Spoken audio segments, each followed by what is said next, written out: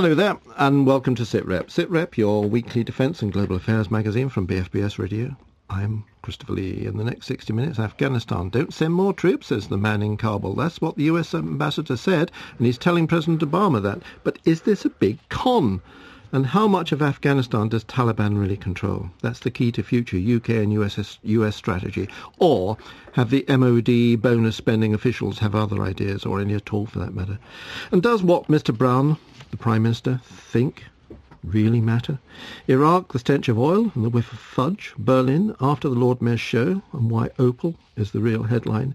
And the Eastern sabre rattle, who's likely to cut themselves. Why the Chinese know how to run a railway. Cyprus, the British timeshare that's run into the sand. And why all cities have walls. And were East Berliners nicer people than West Berliners?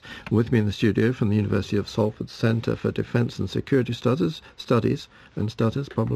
Professor Eric Grove from City University here in London, Dr Rosemary Hollis, and John Dickey, the former diplomatic editor of the Daily Mail. We better start with the ambassador, the ex-general, America's ambassador to Kabul, John. He's told President Obama, now listen, don't send any more troops until this Karzai guy stops screwing around. Just more diplomatically. Another week. More. I'm surprised it took a whole week this time to come out, but Karl Eikenberry clearly has been inspired to drop this little bombshell. The inspiration, perhaps, Joe Biden, the Vice President, who is known to be against the great surge of extra troops, up to 40,000 troops into Afghanistan in the near future. And as the President is still, after 8 special meetings on the problem, undecided. Another one yesterday. Number 8 was yesterday. So Karl Eichenberger thinks it's not the best of ideas to go into on. He talks again about the need to clean up the corruption and doesn't think that troops can go in there while there's a government that lacks credibility and respect. A very understandable position. Even the British Prime Minister said that the government in Kabul was a byword for corruption. So it'll be an interesting factor in the general whirlpool of ideas going round in the White House. Rosie, I bet this gets right up the frock of General McChrystal, doesn't it? I mean, who told President we need 40,000 extra troops, and if we don't have them, we've got a problem. And there is the ambassador, former commander there, saying, I wouldn't send any, not until Karzai sorts himself. No, and I think, but there's another sort of concern. It's often said that it really doesn't matter what Brown decides vis-à-vis British troops in Afghanistan. It's all up to Obama. But it does reflect on the morale of the troops, the sense that they have a prospect of achieving some lasting success. And this political bickering is no good for what they're trying to do, irrespective of whether the troop numbers go up or not. Eric, I mean, what Rosie is saying there is, in fact, that Mr Brown, Prime Minister, what he thinks in terms of strategy, if there is a strategy, doesn't actually matter at all. Well, it's often forgotten that this is a coalition operation. It's a combined operation. It's a NATO operation, and there are lots of others there. And the Americans are quite clearly the major contributor. It would seem to me that we have a choice, actually. From what I've been getting from senior army officers here, they think that, or some of them do anyway, that we need to send more forces as an alliance, not just the Brits. We need to send more forces so we can occupy more territory. The problem in the past has been we've occupied it, then we've evacuated. And of course the people there swing between one side and the other. Unless more territory can be occupied to give Afghans a sense of security, there's no way that we're going to win in any sense at all. Having a government like we've got, of course, doesn't help. But on the other hand, you know, unless we're willing to reinforce, then I think we ought to start thinking about exit strategies quickly. Rosie? I happened to coincide at a conference in Beirut with one of the civilians who's working in Afghanistan at the moment and in the education sector. So this is just anecdotal, but I was asking, okay, with the Afghans that you deal with, the non-military and the non-leadership Afghans, he was telling me that there is this considerable worry that sorry, I'm getting distracted by all the squeaks and buzzes. Right, we've got fewer now. Right. The considerable worry on the Afghan side is that they might be abandoned. And the point I was trying to make earlier, coalition or no coalition, It's about whatever was achieved so far. If trust of the Afghan people in the preparedness of the Allies to stay the course disappears, then they won't even have achieved what they've done so far. Exactly. What worries me is that Carl Eikenberry's leak is just a gift to the Taliban. The Taliban have stepped up their communications offensive with their own DVDs, their own TV programs, even though they disapprove of TV as such. But they're making hay at the moment by saying, look how absolutely at sixes and sevens the Allies are. I tell you, from last night when I first heard this, 11 different websites, all in support, one way or another, of Taliban, but all sort of saying, why are they bothering to stay at all if they can't make up their minds? Listen, there's another that's side especially interesting, given the fact the Taliban aren't supposed to believe in modern communications, but never mind, needs must when the devil drives, I suppose. Yes, well, the devil's driving a very good war as far as terrorism is concerned at the moment. Now, listen, there's something particularly interests me on terrorism, and that is this. Taliban have got quite a lot of command of Afghanistan, John. I think there are 34 provinces in Afghanistan. Taliban have set up sort of They've got shadow governors in about 26 or 27 I of don't them. know if they operate so effectively in daylight, but the shadow governors have a great influence once darkness comes around, and they can influence the villagers. They have a great leaflet distribution system that goes into all the villages, and it's paying off dividends. Yeah. That's why it's necessary to get forces on the ground on a more permanent basis. Unless that can happen, these shadow governors will, as we've heard, rule the night. And if they rule the night, they will rule indirectly in the day as well. So therefore, extra reinforcement is, I think, required if you're going to have to make any fist of this at all. Okay, on the line from the United States, the security correspondent of the Wall Street Journal, Peter Spiegel. Peter, the ambassadors note to the White House saying, don't send any troops until we've sorted out arrangements with President Karzai. Cynical characters around this table, goodness gracious me, cynical characters around this table say they can see the hand of Joe Biden in this. What would you reckon on that? I'm not sure that's exactly right. I mean, Eikenberry has a long history in Afghanistan, as you discussed. He was the former commander there. Even before that, he was an officer who headed the training of Afghan troops there in sort of the 2003-2004 time frame. He has a long history in Afghanistan, and he has a long history with Karzai. The two of them do not get along. Karzai, and people I talked to who worked with Eikenberry back when he was a military commander, say there was a very tense relationship between the two men. The two of them have never gotten along. And if you remember back to the whole debate over whether it would be a runoff election between Karzai and Abdullah, they had to pull in Senator John Kerry to be the middleman because Eikenberry's relationship with Karzai had been so poisoned. So I think he has his own agenda here. I think he actually doesn't believe the Karzai government is willing and able to fight the corruption and be the kind of central government where you can attach an Afghan national security force if you were to ramp it up, and that the U.S. needs as a partner to fight a counterinsurgency. Right. The president clearly isn't dithering. He's talking to too many people. It's taking a long time. There are certain things in the next few days, a couple of weeks, that are going to get in the way of any announcement, I suppose. After all, when is he going? He's going on his Asian tour to China, etc. He's hardly likely to announce it then, is he? Then we've got Thanksgiving. So when are we going to get an announcement, do you think, from the White House? Well, as a reporter who's been covering this now for 3 months, I hope soon. But you're exactly right in terms of timing. He actually departed about a half hour ago for Asia, for this trip to Asia. It was last more than a week. The Thanksgiving holiday week starts the 23rd. We were originally given guidance that maybe it would be early that week because Thanksgiving doesn't happen until the Thursday, but now we're getting further indications that it could be until early December. There is, the word dithering has come up from a lot of the Republican critics of the Obama administration, but you also hear a lot of teeth gnashing and hand-wringing at the Pentagon over what's taking so long. And for the very reason some of your folks there are suggesting, the longer the U.S.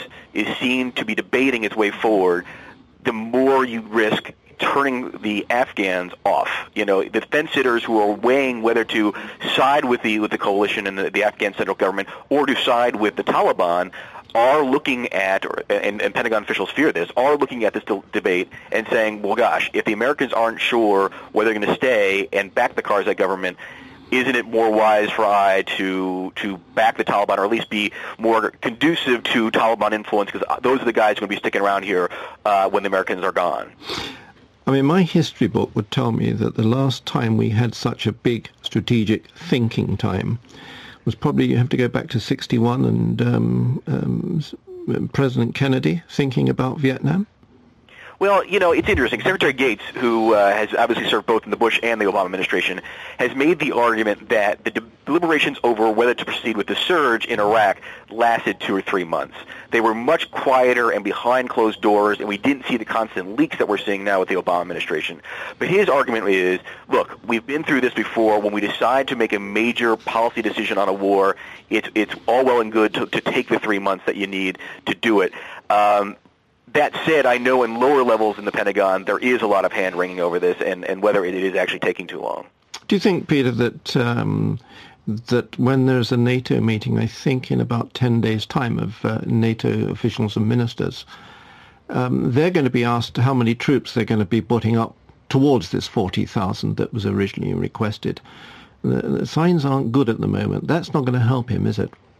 No, it's not. I mean, part of the thing that is now going to be taking a couple more weeks, as they say, is consultations with the allies, and that NATO meeting is one of them. But one of the options the president looked at yesterday was a sort of a compromise option where the U.S. would send about 30 to 35,000 additional troops, and as you said, rely on NATO to provide another 5,000. Now, there's a lot of skepticism when the UK is only willing to put up 500 at this point, and no other ally seems to be willing to fill that breach, whether there is an ability to convince NATO countries to send additional troops. There is a belief that with the change in administrations, that President Obama, with a much better public perception in Europe, may be a better salesman on this than President Bush was. But the Dutch, the Canadians, allies that have sent substantial number of troops to the most dangerous parts of Afghanistan are all talking about withdrawing as opposed to adding more troops. There's another point which you would perfectly understand, Peter. I wonder if President Obama can convince the American public that one of the problems is that the European members of NATO actually don't have all these troops. They certainly don't have the troops that they could well train to do these sort of jobs. They don't have the wherewithal to get them there. And the best thing they can actually do is to get their checkbooks out rather than their troops. Well, it'd be interesting to see how he approached it, because at the tail end of the Bush administration, Secretary Gates clearly made the decision that haranguing the Europeans for more troops was not a productive enterprise. That not only were you squeezing a stone in terms of trying to get more troops, but you're also angering governments, particularly the Germans, who felt really abused by constant American hectoring on this one. So frankly, the Bush administration in the last year or so backed off and made that very point that you're making, which is, all right, you can't help us with troops. Can you help us with trainers, with money, with stuff that is outside the country, perhaps move Afghan troops to training bases in Europe and that kind of thing? Now, the question is, does the Obama administration pick up that cudgel again and start haranguing the Europeans, even behind closed doors, please send more? And whether that is going to be successful, I personally doubt, but it will be interesting to see whether they decide to go in that direction. And there he is, the man in the White House, waiting to see, we've got to do something for Spiegel. He's getting fed up with waiting. Okay, Peter, thank you very much indeed. Thanks for having me. Can we talk about Iraq now? Can I pick up something he said about the surge in Iraq? Yes. Because he suggested that was incubated over 3 months and relatively off the radar. Off the Washington radar? Yes. What I recollect is that they had the Iraq study group. And you had a bipartisan inquiry as to what to do with the question of Iraq. And it was Lee Hamilton, I think, and certainly James Baker. And the idea was that they were, in a sense, going to rescue young Bush from his own mistakes. And the father's man, as in James Baker, was the one who was going to James fix Baker, old President Bush's Secretary of State? Exactly. Yes. And sorry, old set. And a very effective one in terms of the history. Well, they came up with a set of recommendations which was really how to exit Iraq without too much egg on your face And over that 3-month incubation period, the Bush administration, the junior Bush administration, decided not to do anything like what had been recommended by that bipartisan committee, and took its own risk and introduced the surge. Can I ask, just from memory, I think this is gone actually, that the difference between what happened in Iraq and what people would like to happen in Afghanistan is that the rising against Al-Qaeda, for example, came from the Sunnis, and it came before the Americans sort of got into the big business of the surge. Oh, well before. So that's not going to happen in Afghanistan, is it? But added to which, they were on the side of the majority in Iraq. The United States, and the British for that matter, the Shia Arabs had their moment of glory, and they still are enjoying it. And talking about, which I think you were going to do, the prospect of the Iraq election. Which is in January at the moment. Which is set for January, and there was a bit of a panic that it wouldn't go ahead because they couldn't agree on the exact procedures for holding the election, but they have agreed, which is, and they've found a formula for Kirkuk, which enables them to agree. Explain the Kirkuk connection. Kirkuk, having been a city in northwestern Iraq, which the Saddam Hussein regime had quietly filled with Arabs, including Shia Arabs, in order to ethnically cleanse the Kurds, changed the demographics of the city ever since the invasion, if not before, in 2003. It is a Kurdish city. Well, that's what they're claiming, but there was also Turkmen and Assyrians and a nice old mix there. And oil. And it sits on top of the principal oil supply that the Kurds want to tap into to cement their autonomy, their prospects in the north. So they're trying to reverse the demographics of Saddam in Kirkuk. They've succeeded to an extent, and there was to be a census on exactly who lives in Kirkuk. And rather than have that census and have some sort of deal based on it right now, because it's so contentious, they've decided to postpone. Yes. Fudge. I love fudge. I thought there was a choice between the two censuses, the one of 2004 and the one of 2009. And if you took the 2009 one, it obviously benefited the Kurds. Yes, but I mean, the point being that we'll defer deciding all the issues that were supposed to derive from the census in terms of the future of Kirkuk. We'll just get on with the election and then come back to the Kirkuk issue. I mean, here we are here was I bad-mouthing what's going on in Iraq and fudge and oil and all that sort of thing. How long? 6, coming up 7 years after the war started? Wouldn't we like Afghanistan to be in the position where they were going to have those sort of elections without actually having to fix the whole thing? Well, yes, indeed. But the penalty in Iraq has been the guys who are now in charge represent the majority. Democracy has a big message for the rest of the region. The others, Sunni Arab regimes in all the other Arab states are and remain pretty upset about what the coalition or the allies succeeded in doing in Iraq. And the default beneficiary is the Iranians. So it's understanding the nature of the success in Iraq. It has implications a for the knock-on effect for the rest of the region. The rest of the region's getting nervous. And getting more and more unstable. Yes, I mean, look at Yemeni. The Yemenis at the moment. The Yemen has got problems at the moment, hasn't it, with its Shia minority, which is, in fact, I think, the majority in the north. And it's in the process of becoming a failed state, and if it does, then it will also be a hangout for Al-Qaeda. There are Shias in Afghanistan as well. In fact, they were massacred in the days of the Taliban government.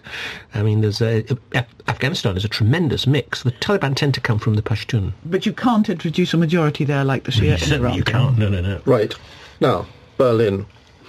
Last Monday, the world focused its attention on Berlin. Well, they didn't in China, but on Berlin, 20 years to the day since the wall fell, the city celebrated with music, fireworks and a symbolic tumbling of wall-sized dominoes designed by Berlin's school children. Politicians, past and present, attended: Gorbachev, Medvedev and Valenza from the east, Sarkozy, Clinton and Brown from the west. Jamie Gordon was there for BFBS. As over 100,000 people gathered to watch the culmination of the celebrations, world leaders spoke in glowing terms of the bravery and sacrifice that finally led to the fall of the wall. President Obama believed there was no clearer rebuke of tyranny and no stronger affirmation of freedom in his surprise video address at the Brandenburg Gate. And other leaders, including Gordon Brown and Hillary Clinton, expressed their admiration for the people of Germany. Let me say, first of all, to the people of Berlin, the whole world is proud of you. You tore down the wall and you changed the world. Those of us gathered here tonight, leaders and citizens alike, we must pledge ourselves to work together to advance freedom beyond its current frontiers. Chancellor Angela Merkel grew up in the East, and she knows more keenly than most the legacy of the 9th of November 1989. She said that 20 years on there was still work to be done, particularly with the east of the country lagging behind economically, but she was positive about the future.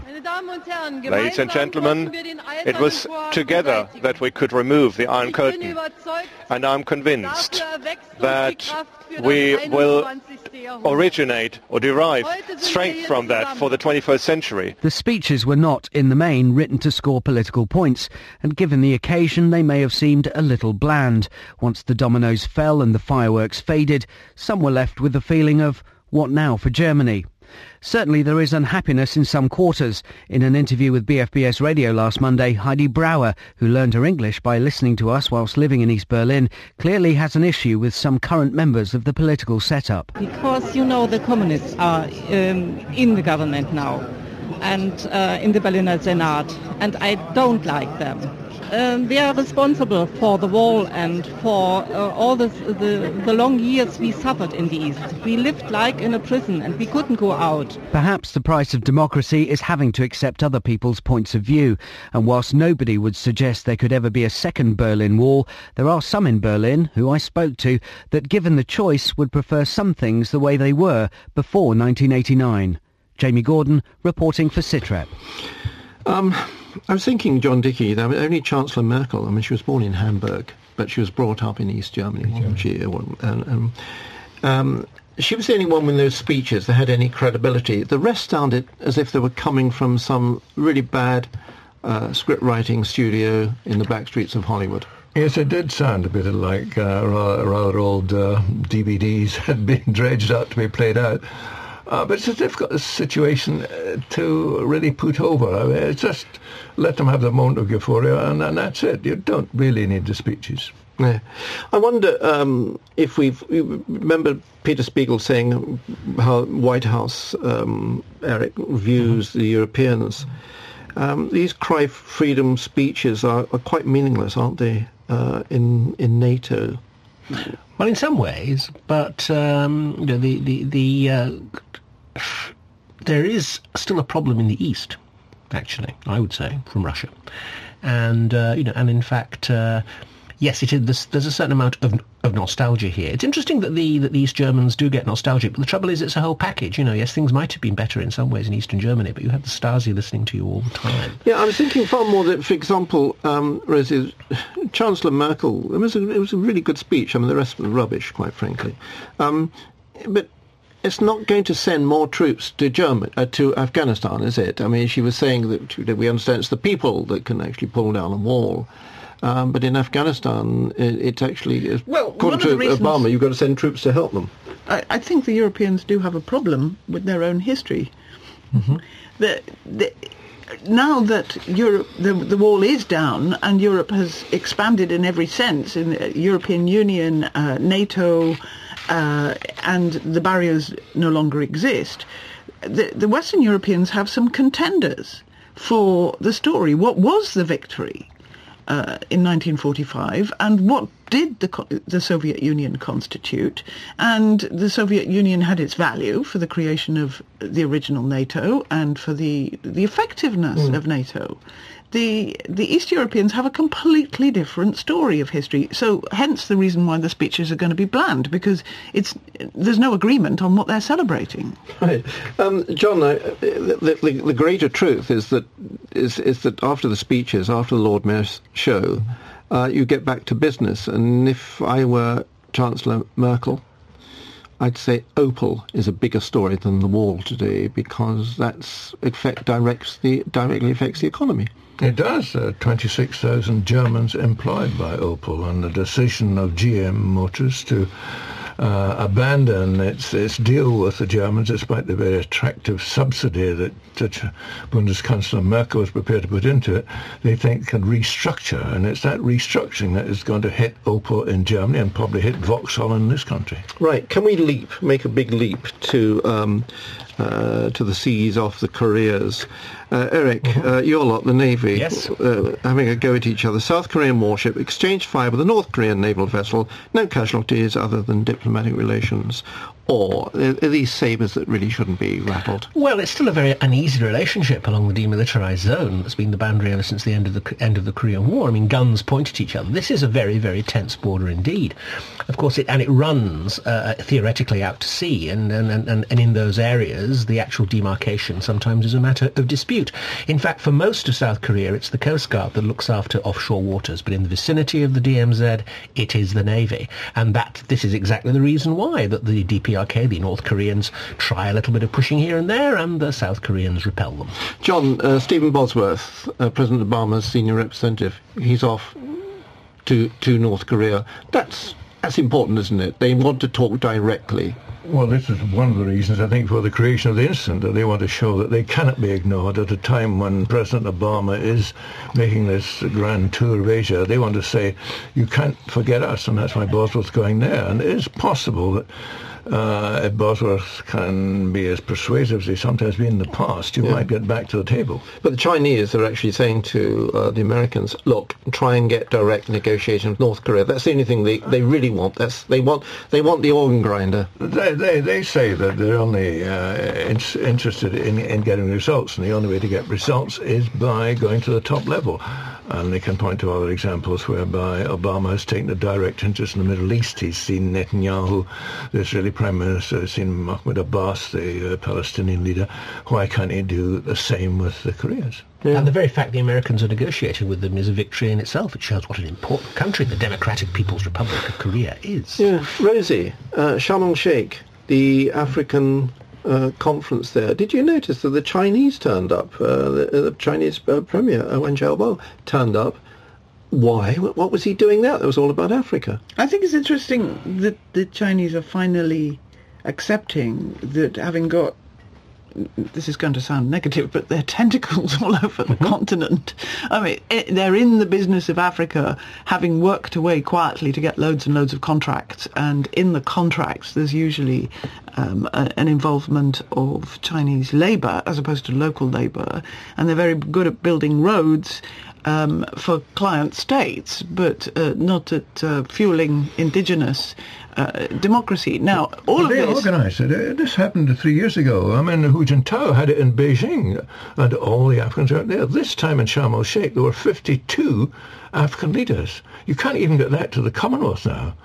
And they are there with begging bowls. I mean, well, the Chinese handed out 10 billion last week at the Democratic Republic of the Congo, and £3 billion a deal by the Chinese there to get copper and cobalt in return for building roads, bridges, railways. History repeating itself. Well, I mean, they learned a lesson in the Tamzam affair. When the Tamzam between Zambia and Tanzania, the Chinese workers kept themselves apart from the Africans, looked down on the Africans, and that set up all sorts of frictions. Now they're much cleverer in working in Africa. I mean, in Guinea, where they put in 3 billion, the West started cutting off ties because of the massacre of 150 opposition leaders in Guinea.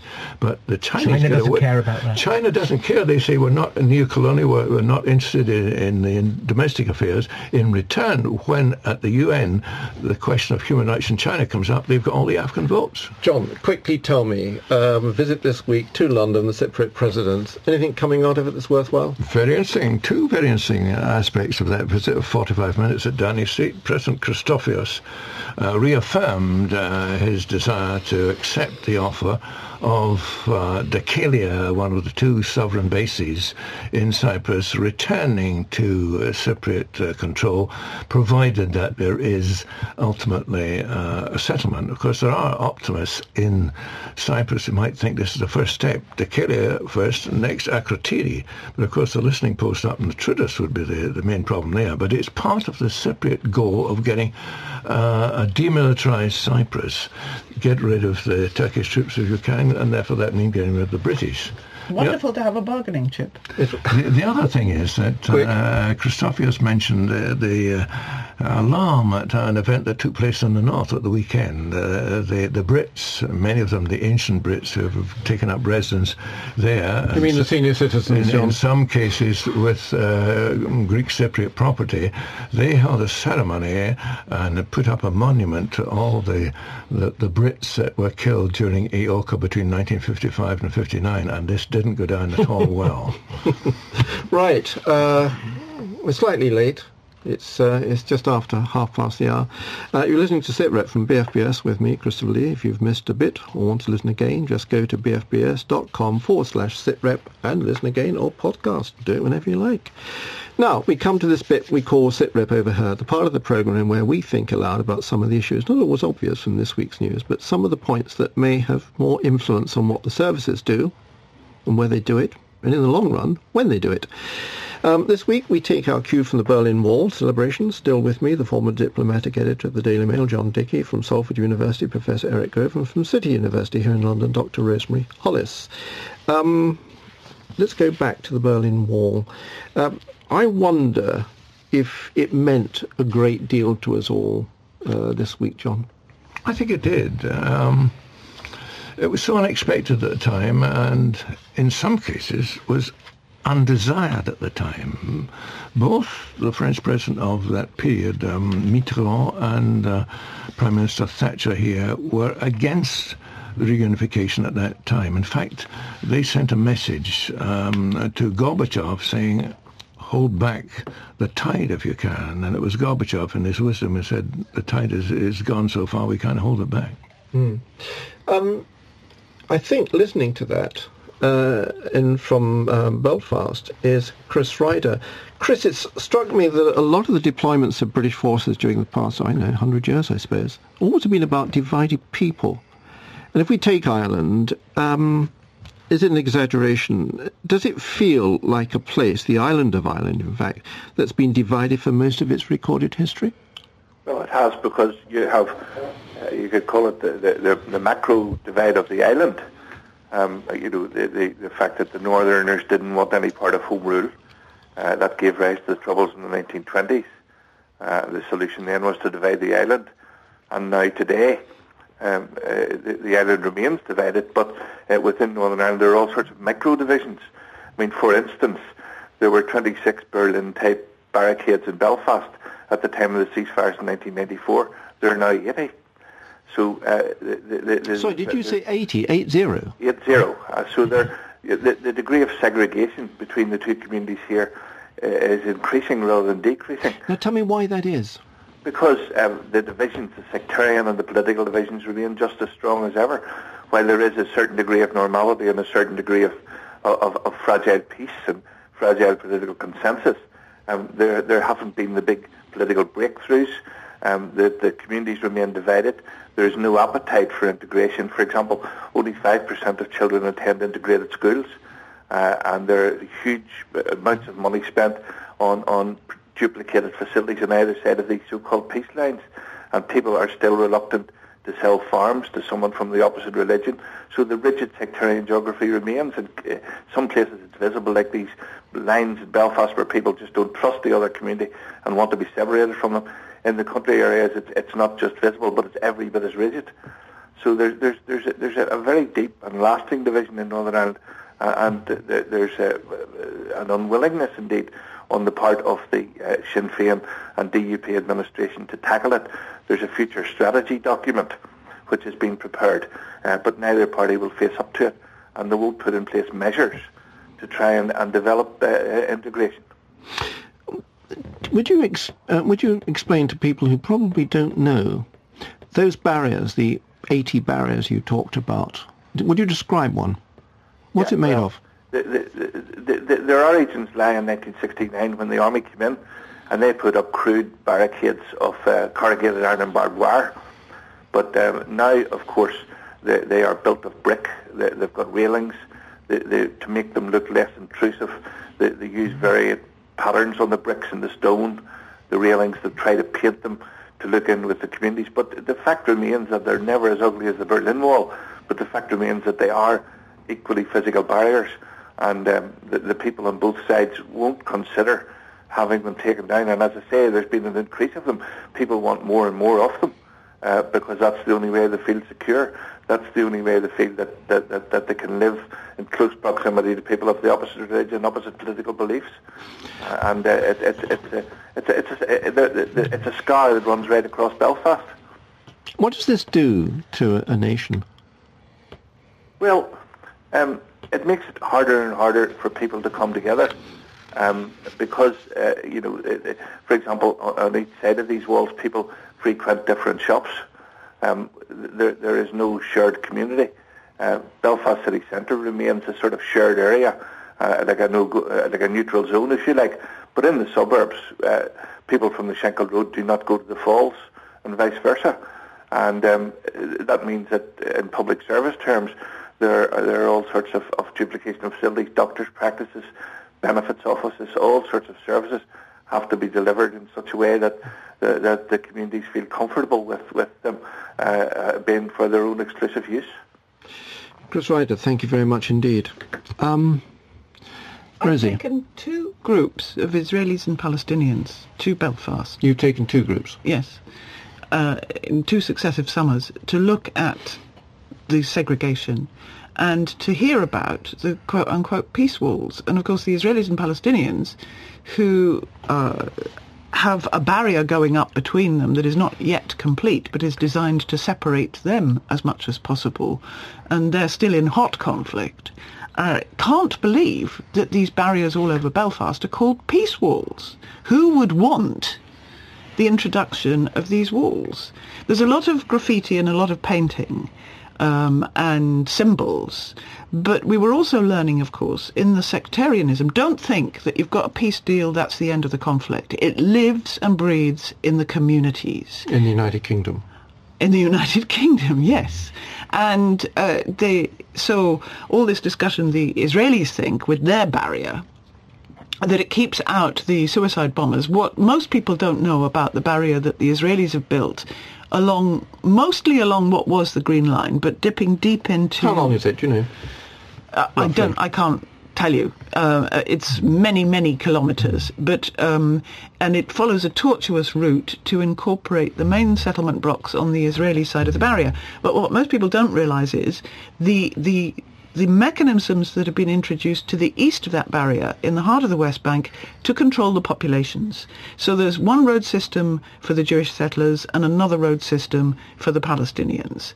The Jewish settlements sit on top of the main water sources, and if you're a Palestinian, you have to have a permit to tap into those water sources. You have to have a permit to go from town to town until this last summer. And those permits will be reintroduced and the main checkpoints reintroduced if the Palestinians are disruptive. almost every night there's a raid by the Israeli army into downtown Palestinian cities. This is all people to control. Disrupt the possibility of bombers, rockets firing or whatever? Or No, they're going after wanted people because they're trying to expunge the Islamist group, Hamas, from the West Bank. So they've handed over some security duties to the Palestinians, and the Israelis take care of the deadliest themselves. Now, this is...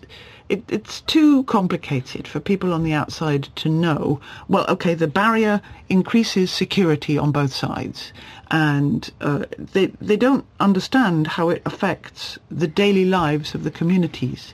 And I do know that some British soldiers were trying to explain to a group of well-meaning international donor community people who wanted to introduce more security into the old city of Jerusalem.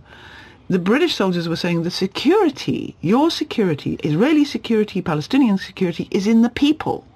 The more physical barriers you introduce, the more high-tech gizmos to check people's what they've got on their persons, the more you're reliant on something that is not about real community relations.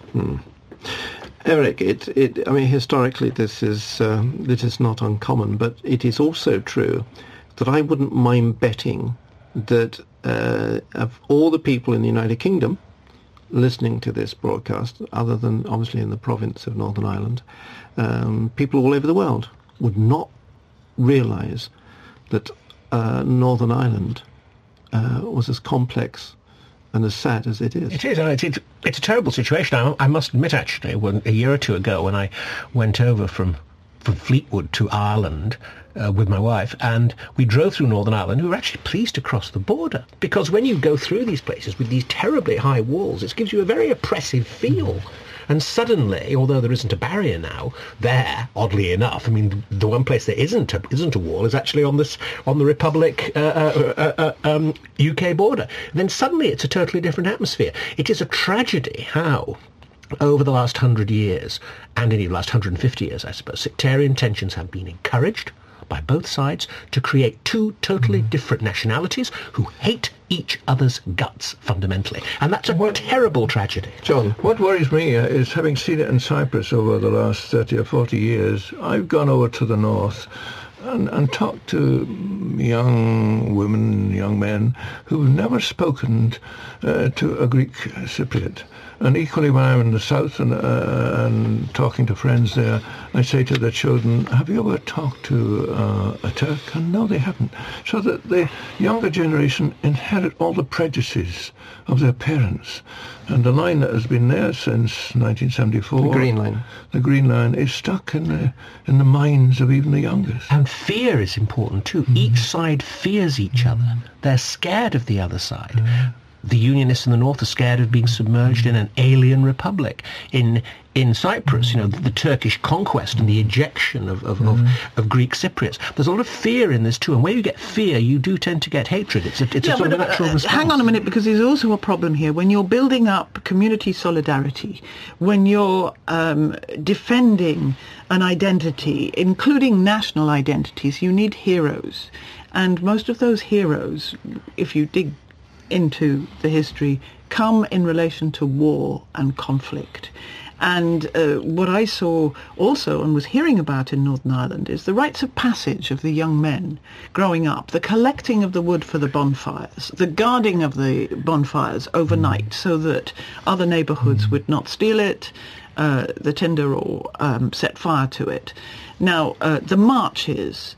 the Apprentice Boy marches, yes, all the orange marches, yes. But and the in-your-face going through neighbourhoods. Now, the idea is there's lots of these well-meaning community workers who are trying to break down these psychological and physical barriers.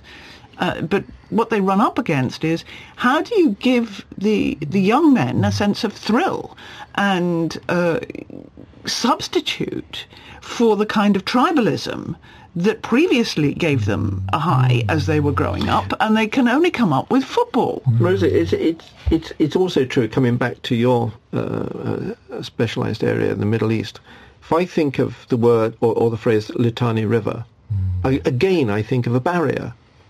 And, I don't think of a wonderful river, which is not particularly a wonderful river at all, but this the whole idea that it is yet again a barrier. And it's a mental barrier as well. Well, actually, you're mentioning a river in southern Lebanon, yes, which became the dividing line between where Israel thought it could create a security zone, and it was assumed by the Arabs that it was the Litani River, because then you could also tap into the water resources. Mm-hmm.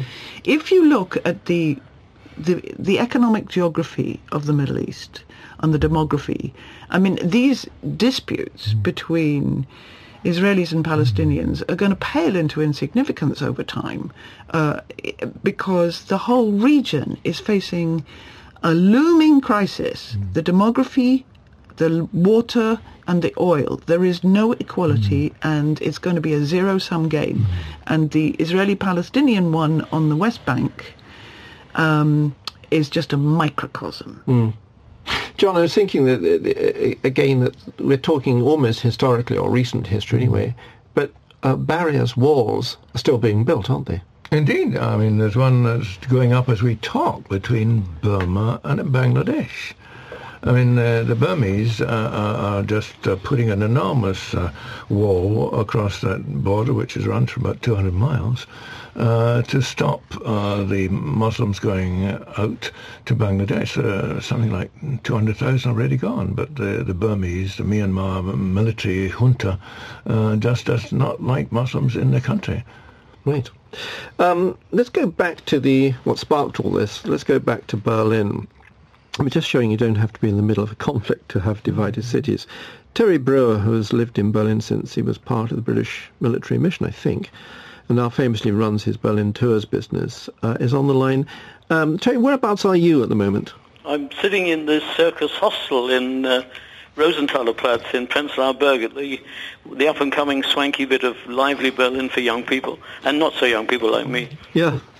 I was thinking about the whole thing as I watched the celebrations, and it's more or less what we've been talking about here. In some ways, all cities divide culturally and economically anyway. The difference is that you can move between the two sides, but that's true, isn't it? Well, that's very much the case. As I was saying to someone recently, when they were mentioning the differences between East and West Berlin, and people don't go backwards and forwards, I pointed out that in London, people who live in Hendon don't go down to Croydon, and people who live in East Ham don't find themselves on the way to Harrow. But they might meet up, let's say, in Oxford Circus to do business or to work, and then they have the option of going back, and that's the difference, isn't it? Yes, yeah. Yeah. It's the freedom to move between one and the other, although there are increasingly sort of ethnic reasons and religious reasons why this may not be so. You don't necessarily have to build a brick wall. Yeah, that's very much the case, sadly, in many societies, such as sadly we have at home in Northern Ireland, which has been a very sad thing for me personally. But the same in Jerusalem, as you know, and similarly in Cyprus. One of the things that I got from the newsreels and listening to people talk, and that was on Monday particularly, is the popular image of one part of Berlin being bad and one being good. I don't think it's all that simple, because I've often wondered whether East Berliners between 1961 and 1989 might have actually been, I don't mean nicer people, but I think I probably mean nicer people than the West Berliners. You take the words out of my mouth. From my experiences, the East Berliners I found to be far more open and far more warm in general, but I think that was because they were living such straitened existence under the Honecker and Ulbricht regimes that they all helped each other so very much. And of course, one never knew who was sitting next to you in the bar was a Stasi man or not, but they all seemed to be very much more friendly than the West Berliners tend to be more reserved, like British people tend to be reserved, or certainly reserved when I was younger. Is that a complication of freedom? Possibly. And there's a big argument here in Berlin at the moment that a lot of the Easterners are just bewildered by the choices they've got in everything. But previously they had no choice, and they put up with a bad job, or made do with what they did have. Terry, thank you very much. And listen, am I right? BrewersBerlinTours.com? Yes, yeah. That'll find you, won't it? That'll find us, yeah. Yes. And if you want to continue this conversation, I bet he will. Okay, Terry Burrow, thank you very much indeed. I tell you, John, this devolution, freedom, we were talking about, the complications of freedom. Devolution in Scotland has produced its own complications, hasn't it? I hear more anti-Scottish articles in newspapers than before devolution. What's going on there? I think it's just jealousy of the Sassenachs personally, but I might be slightly biased. But no, I think... you're down here doing missionary work, aren't you? Well, it's a difficult job. I mean, we've sent people before, like dear old Macmillan and Ian MacLeod and all these great missionaries. Gordon Brown, in a sense, the son of the manse. No, I think devolution has worked remarkably well under a very good leader. If they had, more say, I think you would have even more benefits. For example, there's no tuition fees for university students in Scotland. I mean, healthcare is much better. The old age pensioners got a better deal in Scotland. Thank you, Minister. Yes. I think there's a trade-off here, because if we're looking at these conflict divides, the more you fragment a society, the more it becomes fragmented, and there comes a level at which you don't want it to be that fragmented. I also think it's conceivable with the Western Europeans vis-à-vis the East. I certainly see it with Israelis vis-à-vis Palestinians. There is a guilt. I mean, if you're better off, you don't know to what extent you're only better off because the other guys aren't. And you become a bit defensive and therefore prickly, as opposed to sharing and we're all in this together, because you've almost got a guilty secret. And do you think the Israelis have a guilty secret about the Palestinians? They certainly I think a lot of them do. I haven't found a great number. Wait, go on. No, I think a lot of them do, so they don't want to think about it if they possibly can. Avoid thinking about it. And it's only the sort of ideological settlers that spend any time, apart from the army, in the West Bank. Other Israelis really don't want to go there and don't want to think about it. And they do actually wish that Obama would come in and sort it and take the flak so that they don't have to. But you can't really compare England and Scotland to Israel and Palestine. I mean Scotland... I don't think we were doing that well. But there was a tendency, but actually, in a way, I mean, I think devolution may well have worked, as indeed many of its non-SNP supporters hoped it would.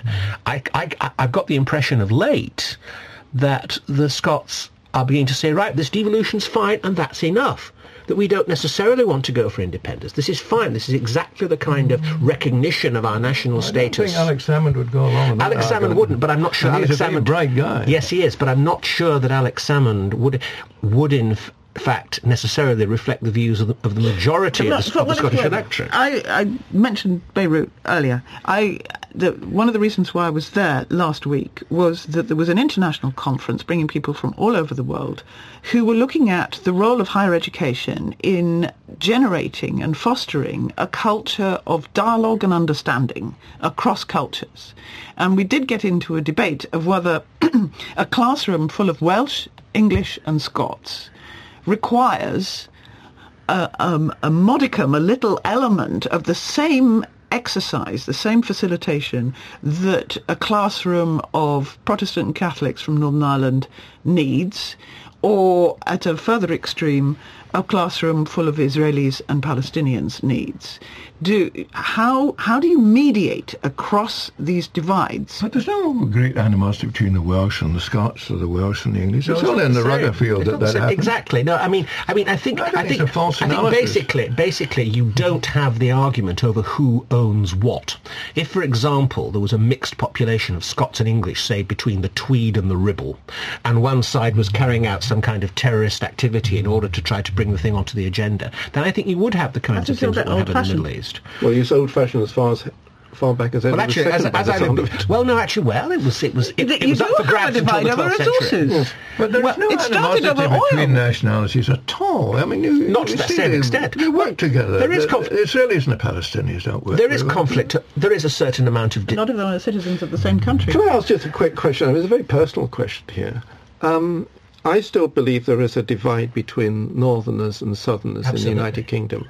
Now, three of you, and I won't declare, but three of you have a sort of further north than the Thames sort of backgrounds, don't you? Absolutely. Do you feel it? Yes. And What do you feel? And there is a difference between. I mean, you Northern feel and it between the difference between the Danes and the North, or the Danes and the North within the north of England. Yes. I mean, basically, I would regard England as being divided into Anglo-Scandinavian England in the north and Anglo-Saxon England in the south. And Anglo-Scandinavian in the north, and then that is divided as well. Yes, I mean, Lancashire and Yorkshire. Lancashire and Yorkshire. I mean, the Lancashire people, the Scandinavian part is distinctly Norse. You can tell it. Higher, as they say to each other, Norwegian. East of the Pennines, it's Eyop, My kids Danish. say that. Yes, but it also is a very common Lancashire term. In fact, when we have Norwegian visitors, they are surprised. In fact, they are surprised at the number of sort of Norwegian type words that are used. So, but is it a divide? It's a cultural distinction, but the two parts have lived together for so long, they both regard themselves as being English. It doesn't give them a different sense of nationality. It gives them a different sense of culture. Northerners feel that Southerners have a rather arrogant view towards them. And you work in the North. I work in the North, yes, although I'm half and half myself. My father was Southern and my mother Northern. Yeah, he's claiming Southern heritage. But I felt more at home. But I always felt more at home in the North, which is why I work at the University of Salford. That was a deliberate decision to go back to my roots. And before that, you were at Hull. In Hull, which was odd because Yorkshire is not the same. I must admit, if I'm abroad and meet somebody with a Scottish accent, I'm interested to know where he comes from. But if I'm in the bar with an Englishman, I don't suddenly say, are you from Northamptonshire or wherever? But there's that sort of familiarity between Scots, which is manifested particularly when they're outside their own country. But there is a distinction. I mean, people actually do come up to people, Scots, particularly, and say, you Scots now. And they're getting it more and more, if I'm to believe the papers. I don't want to go down on the record as having suggested that the kind of animosities that exist between Israelis and Palestinians also exist between the English and the Scottish. However, I think if you look at what builds pride in your heritage, in your culture, in your history, in your identity, you can see that it's not totally disconnected from what gets completely out of hand when people are scrapping over the same piece of territory. No, I think it's totally different. There's no discrimination, for example, between English and Welsh or Welsh and Scots, as there is between Israelis and Palestinians. I've let this go on like this, although I do have to add that when I go back to my parents' home, they still ask me or they still tell me that I've had my tea before I cross the threshold. I've let this go on. I'll let this go on simply because I wanted to show that the whole Berlin Wall thing and the mixture of societies, it doesn't start with concrete and reinforced concrete, does it? It starts somewhere else and it continues somewhere else. And it's these sort of animosities that we heard from Chris Ryder. Today there are 80 physical steel and brick barriers really scary. That's really in scary. the United Kingdom. I think what made the Berlin Wall different was because it did divide artificially. It wasn't a sort of division between Bavaria and the North. It was a sort of an artificial divide across something that was basically the same. But it created its own cultural distinctions. Pipe down a minute, Eric, because I want to get this in before we finish. Yesterday, I was in Trafalgar Square for the Remembrance, the Armistice Day service, right? And scattered around Trafalgar Square were very, very smart soldiers with trays and poppies. In Trafalgar Square, where was the Navy, Eric? Well, the poppy covers the Navy as well, but I agree there should have been some soldiers. There should have been some people in dark blue suits there as well. There should have been some ratings. Now, That's why Mr. not? Trick. I have no idea. Now, your knowledge of Navy PR would lead you to suggest that somebody's missed a trick here. Well, perhaps so. Yes. But I have to say that the new First Sea Law's a physicist. He ought to know about these things. Well, I must admit, I think the Navy could do a lot better in its public relations. I felt that very strongly. Well, the Air Force too, exactly. Yes. But I think that... what's the Air Force doing in Trafalgar Square? No, I mean, what I mean is... It is Trafalgar Square. I know, exactly. And there's not a sailor to be this seen. reinforces the current tendency to call all servicemen soldiers. It is quite serious. The Navy needs to sort its PR out. I wish they would. What would they have to do, Eric? I think they've got to bring themselves before the public's attention in a positive way as much as they can. They should take every opportunity of bringing the Royal Navy to the attention of the British public. It was the same with the Remembrance service in Westminster Abbey. I mean, all three services were represented, but the Navy was very thin on the ground compared with the Army. I mean, in part it's because the Navy is very stretched as far as having people on active service and on various kinds of operation. They could dig up sea cadets. They could dig up R&Rs, ratings. Very true, very true. I mean, I think this is something. I think there's something that ought to be addressed to the Director of Corporate Communications Navy, or is that what they call it? Yeah, well, the problem, isn't it? Why don't you just write to the First Sea Lord? Well, next time I see him, I'll have a chat. Mark Stanhope. Mark Stanhope, yes. Yes, very nice man. Admiral. Admiral Stanhope. Sir Mark Stanhope. The whole idea, though, John, of military PR at the moment is not quite right, is it? The public's on its side, but it's not quite right. It's in a dreadful state throughout the globe. I mean, you probably read as I did that there's a communications centre in Kabul with 120 of a staff, and yet they cannot get the message across. Whereas they don't have that problem in Jerusalem and Tel Aviv, do they? You're drawing me back in there, and I'm still trying to reflect on what went wrong just now. But I think both Eric and John are a little bit complacent that they don't have the terrible problems that other nasty people do. The nasty problem for us, I'm afraid, is the time. That's it for this week. My thanks to Eric Groves, Esme Hollis and John Dickey. Join us here on next week, SITREP, Thursday, 4 o'clock UK time. If you can, listen again and podcast anytime you like at bfbs.com/SITREP. But for me now, Christopher Lee, I'm going. Bye-bye. And guess what? Mary's in the hut.